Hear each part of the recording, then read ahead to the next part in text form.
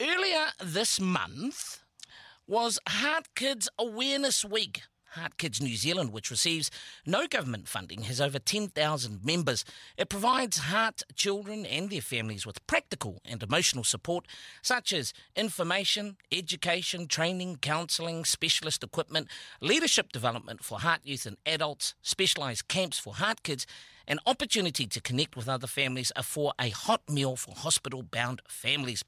Joining us now is Melisiotau Ese to share her inspirational journey as a double heart and lung transplant patient who received both practical and emotional support from Heart Kids New Zealand. Malo lele, and thank you so much for joining us this afternoon, Mele. Malo lele, Brian. Thank you so much for having me. Well, Mele, firstly, tell us a little bit about yourself, dear. I'm 32 years old, and I am of Tongan descent.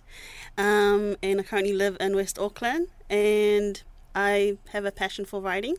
So I love being creative, yeah. Whether it's writing, drawing, visual arts, so yeah, creative mind. Creative mind indeed. And before we continue, just acknowledging your amazing sister Manu here supporting on the sideline. So thank you so much as well, Manu, for joining us this afternoon. Now, 14 years of age, you were diagnosed with a congenital heart defect.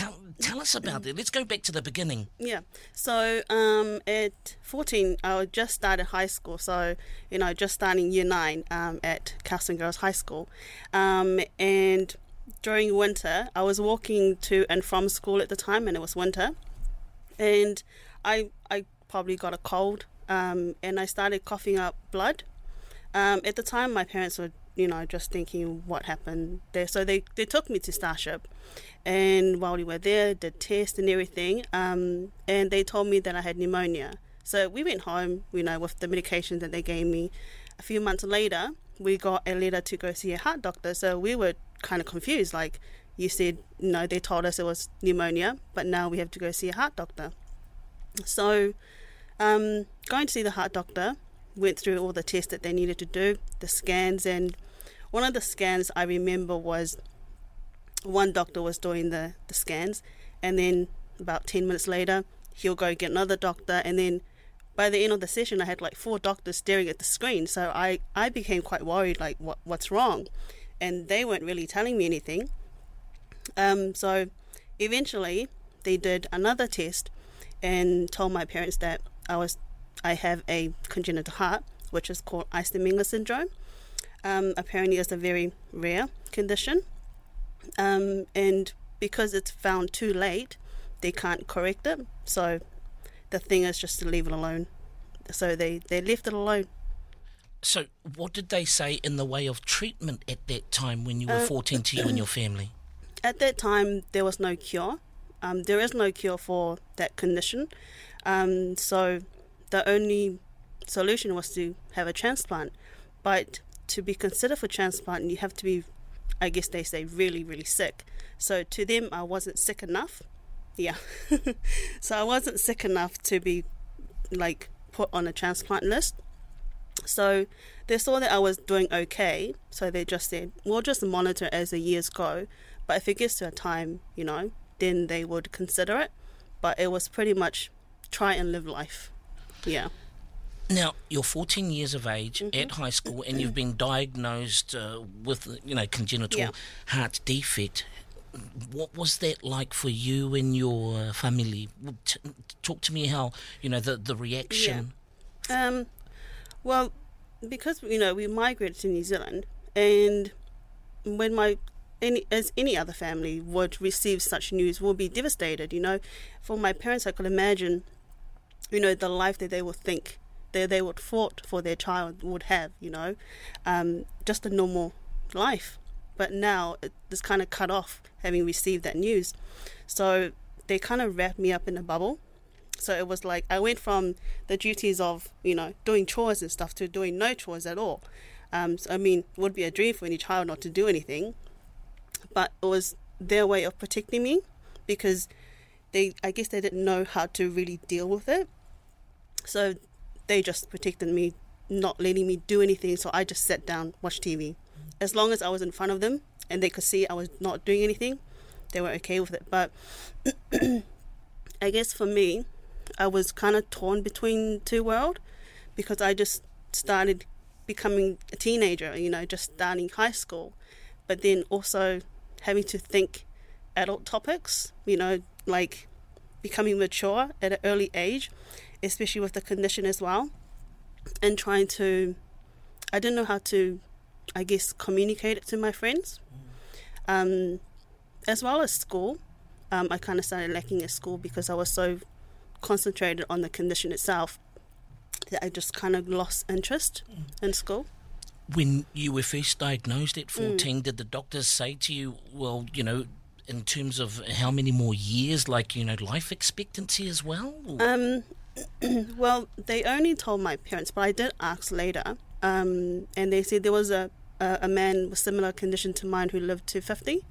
So at 14, I kind of lived with the idea that I would only reach 50, because that was the only, I guess, the only example that they were giving me. They didn't have a definite year for me. It was just like a similar person went through what you're going through, so they reached that age. So who knows, you might reach that as well. Now, 14, how many years until it got to the stage where doctors, you are at a level where it is bad enough that you need to have a transplant?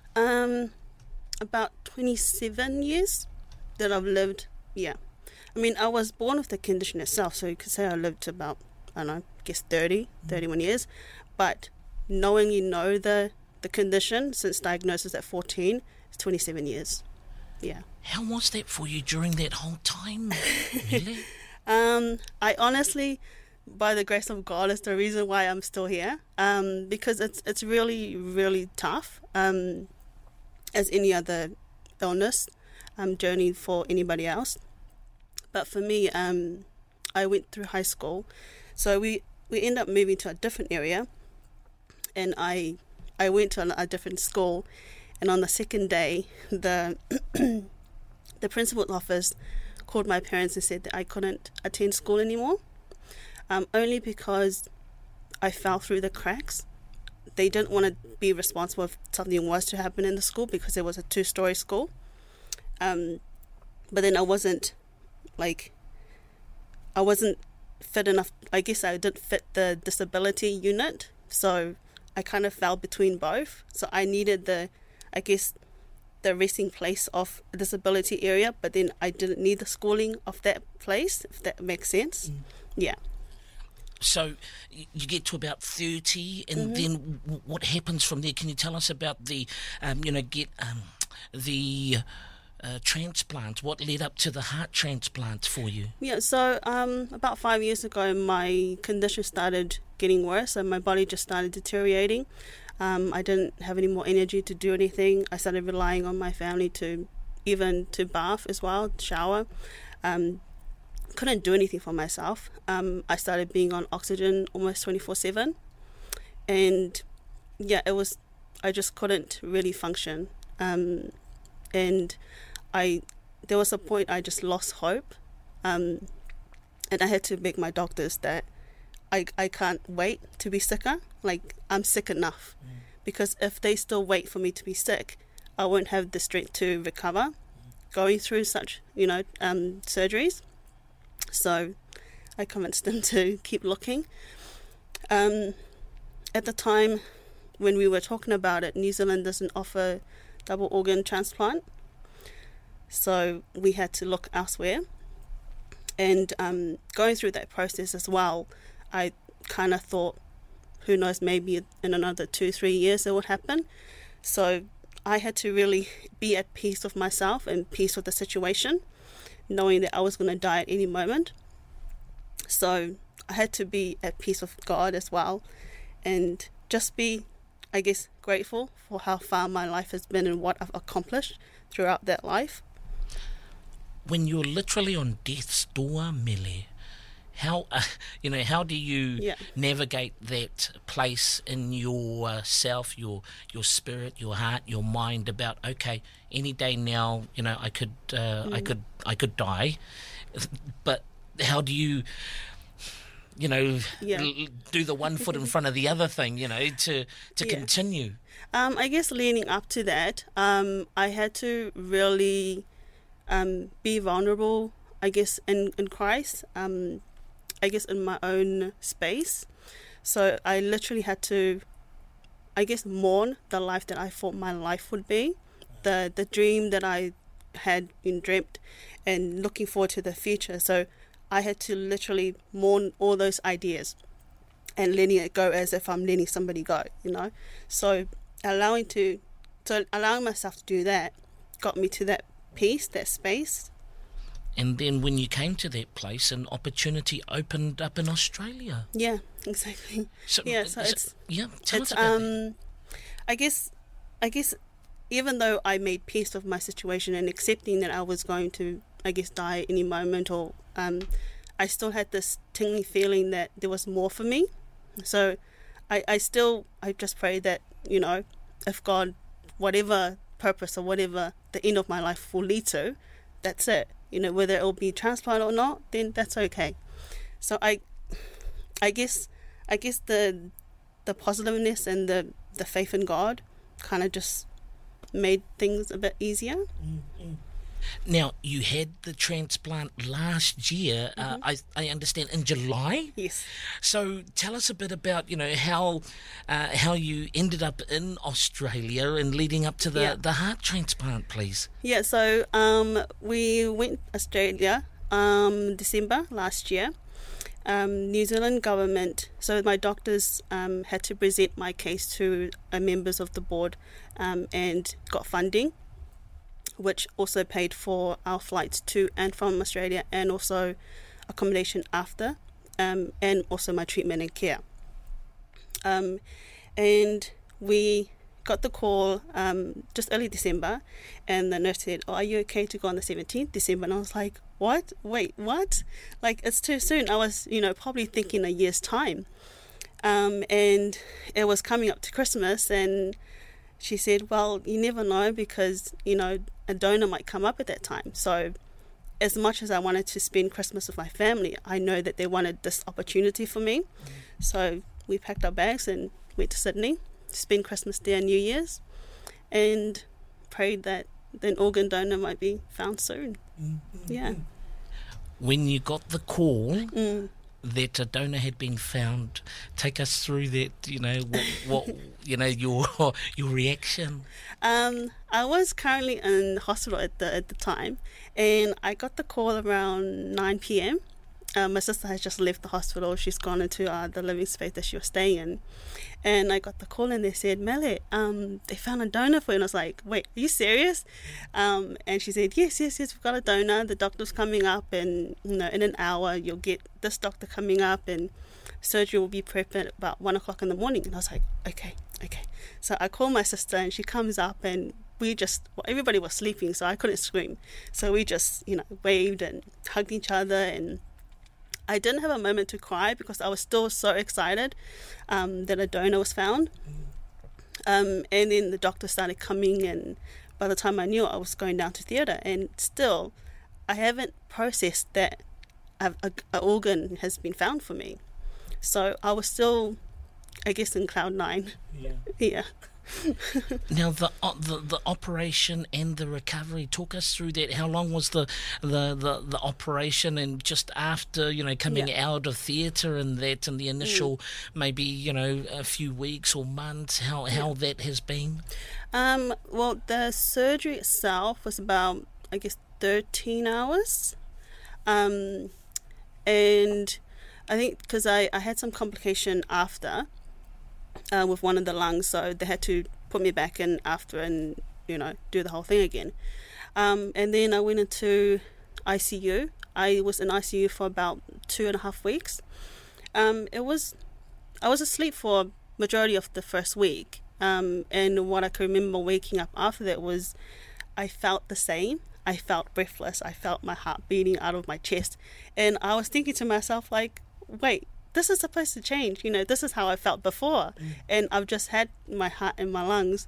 I shouldn't be feeling this, but forgetting that it takes time for the organs to settle in, So and I lost muscles, you know, and you know, you become very vulnerable because you can't move. So pretty much you rely on the nurses for pretty much everything. So being in hospital so much kind of prepared me for that, and just being so open to the nurses to do their job. And I lost about 10 kgs, after the surgery. So I had to relearn how to walk again, gain strength in my legs. So I lost a lot of strength in my legs. I always needed someone to help me up to stand up. I learned how to walk again. And also I started shaking because of the strength of the medications that they were giving me. Is that the rejection medication? Yeah, the anti-rejections. Anti-rejection, yeah. okay. So at first they really give you like high doses, and you get the shakes. Your hand shakes and everything is kind of uncoordinated. So having to relearn to, I guess, get a hold of the shakes as well. Mm. Yeah. Looking back almost a year on from the operation, you know, how are you now? And what has been, you know, some of the or biggest lesson that you've taken away from your whole experience that you can encourage, you know, our listeners and viewers today, Melia? Looking back now, I guess that's just having faith in knowing that the end is never the end, and just being grateful for breathing. Is something so small and simple that we're not aware of because it's so human for us, it's so normal for us to do. But breathing is something, it's a miracle in itself. I believe that we take that for granted sometimes. You know, it meant going through a time where I couldn't breathe. You know, I was so wanting and dreaming to be able to breathe and run and breathe properly. And now that I do, you know, I'm so grateful for it. And every single day, a breath of life, it's a miracle in itself. So I guess it's just using that breath of life to live out something, I guess, good. Yeah. I'm so sorry because we are nearing the end of our talanoa, but you know, if only. But you know, of course, the extensive support network and your sister Manu here. I did want to acknowledge you because she did quit her job to come, you know, for you, and I understand through Heart Kids as well. Yes. Lovely Diane Yes. was a great support to you during that time. Talk to me about the support that you've received and what that meant to you during, this whole process for you, the whole journey. Yeah, well, the Heart Kids has been one of the pillars in my support system. And yes, Diane, she would visit me every single time I was in hospital, she would visit me. And we could talk about anything, and even topics that I wasn't able to talk about to my family, not because I couldn't, but because it was just, I didn't feel like I don't want to put a burden on top of what they were going through already. So having somebody else out of the family to discuss that with really helped me. And I also felt comfortable knowing that they were there for my family. If something were to happen, they know what is going on and they know how to deal with it. So having that kind of gave me comfort. And also my family as well. They've given up quite a lot, and my sister, especially my sister, relying on her so much and fully, now I'm going to start to cry, and fully giving myself up, and she knew that, was the big thing for me to do. So she given up her job and left her husband behind and followed me to Australia. So she made the experience worth everything, and my parents as well. Migrating us and trying to look for a better life gave me this opportunity without them knowing that this was going to happen, you know. And yet they all stood by me. And I guess one thing that kind of gets unnoticed is the support of the families, because they go through what patients go through emotionally, mentally, and every roller coaster, but they go through it twice because they're the one on the sideline watching, and they can't do anything about it because they watch you deteriorate as you go, and they can't do anything, and it must be really frustrating for them. So, yeah, I'm really, really lucky that I've got that system and that support for myself, and I guess that's what made the journey so unique and impossible to where it is today, because I had that support. So, yeah. Melisiu tau ese. We've been so blessed today. Thank you so much for your time. God bless you. God bless you. Manu, and to the family o tua whātumaro. I love it.